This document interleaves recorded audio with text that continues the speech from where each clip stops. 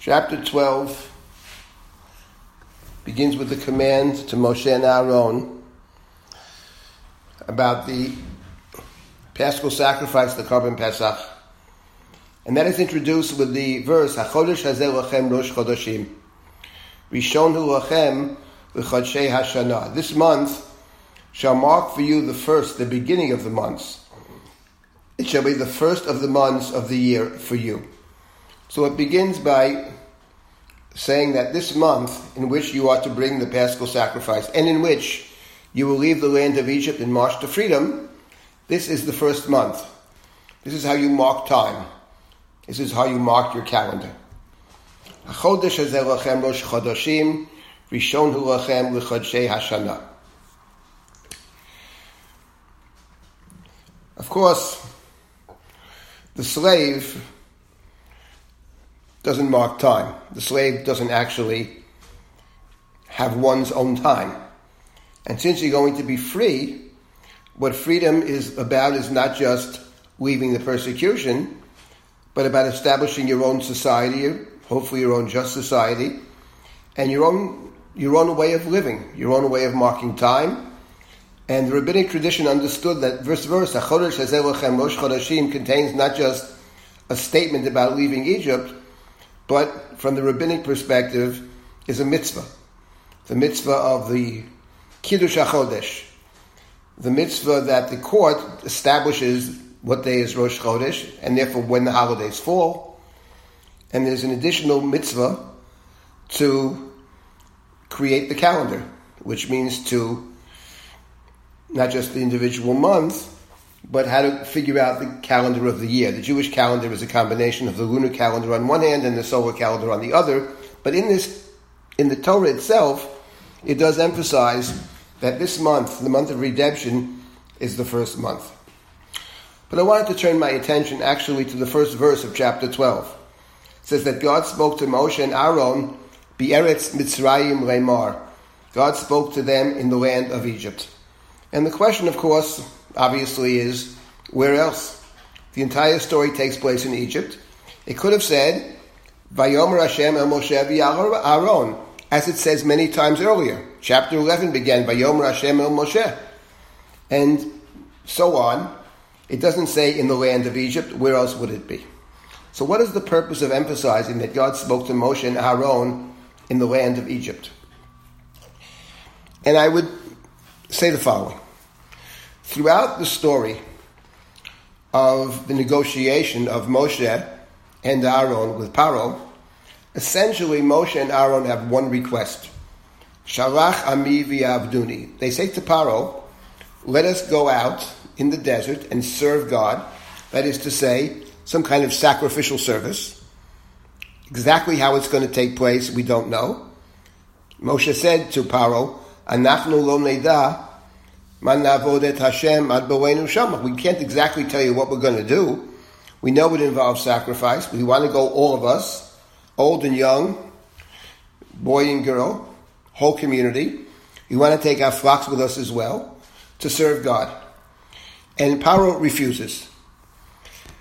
The reason for the refusal to go off into the desert, presumably, is that Paro fears that the Israelites might run away.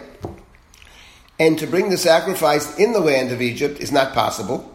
The Torah says that the Egyptians abhorred sacrifice of animals. So that's not possible either. So what's interesting that after the fourth plague, the plague of Arov, in that plague,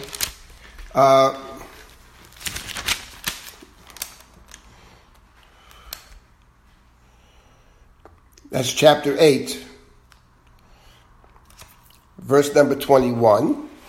Vayikra Paro el Moshe u'Aaron vayomer lechu zivchu le'Elohechem ba'aretz. So they're negotiating after the plague of Arov, the swarms of insects or animals. And Paro said to Moshe, go and sacrifice to your God in the land. Vayomer Moshe lo nachon lasot ken. Moshe said in verse 22 of chapter 8, we can't do that. That's not right. Ki to'avat Mitzrayim nizbach Hashem Elokeinu. Can we sacrifice that which is an abomination to the Egyptians?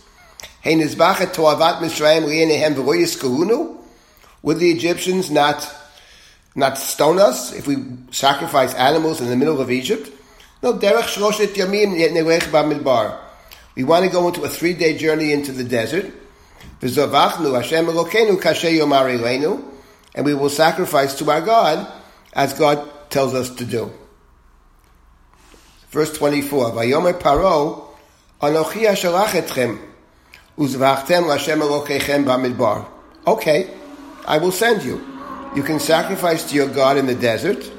Rak harcheko tarchiku l'alecha. Don't go too far. Hatiru ba'di, pray for me.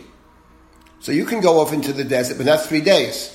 Paro is concerned. 3 days is too far. Maybe they'll try to escape. Vayomer Moshe, Hinei anochi yotzei me'imach, v'hatarti el Hashem, v'sor ha'orov, mi'paro me'avadav u'mi'amo, machar, rak al Yosef paro hateo, v'vilti shalach et ha'am, v'zborach Hashem. So Moshe says, when I leave your presence, I will plead with God that the swarms depart tomorrow from Paro and his courtiers and his people. But Paro should not again act deceitfully. So what do we see? Moshe agrees. From this we see that the intention was not to run away. Because Moshe agrees to go to a place not too far. So they couldn't run away. So obviously, the purpose of this 3-day journey into the desert was not to escape. But rather, as Moshe says, we can't do this in the midst of Egypt. The Egyptians will stone us. Paro, of course, does act deceitfully and changes his mind once again. And now we come to chapter 12. And God spoke to Moses and Aaron in the land of Egypt. And what this means is simply that the request Moshe had made throughout, we want to serve God together. Moshe understood that unless the people serve God together, unless the community comes together, and unless they create a sense of community, there's no point for the slaves to leave. There'll be no nation, there'll be no people. The community is formed around common service of God. That was impossible earlier. The people will stone us. It was impossible earlier in chapter 8, but it is possible in chapter 12. Because the Torah said already in chapter 11 that God had placed the favor of the Israelites in the eyes of the Egyptians. Vayitein Hashem et chena'am b'yenei avdei paro uvenei Mitzrayim. The Israelites are well regarded. Moshe is well regarded even by Pharaoh's own servants. Now it's possible to do what Moshe had requested earlier in the desert, but now it's possible to do it in the land of Egypt, to bring that very same sacrifice. And in chapter 12, the chapter in which the Israelites will march out of Egypt, the preliminary ritual that must be performed is the Paschal sacrifice. And interesting in the Paschal sacrifice, that the command of the Paschal sacrifice is to take the animal on the 10th day of the first month, and the animal will be, the house comes together. The ones who bring the sacrifice, says the Torah, in verse 3, Isel beit avot sel bayit. A lamb to a family, beit av, a lamb to a household. Beit avot sel bayit. If the bayit is too small, not enough people, join with your neighbor. Shcheno hakarov el beito.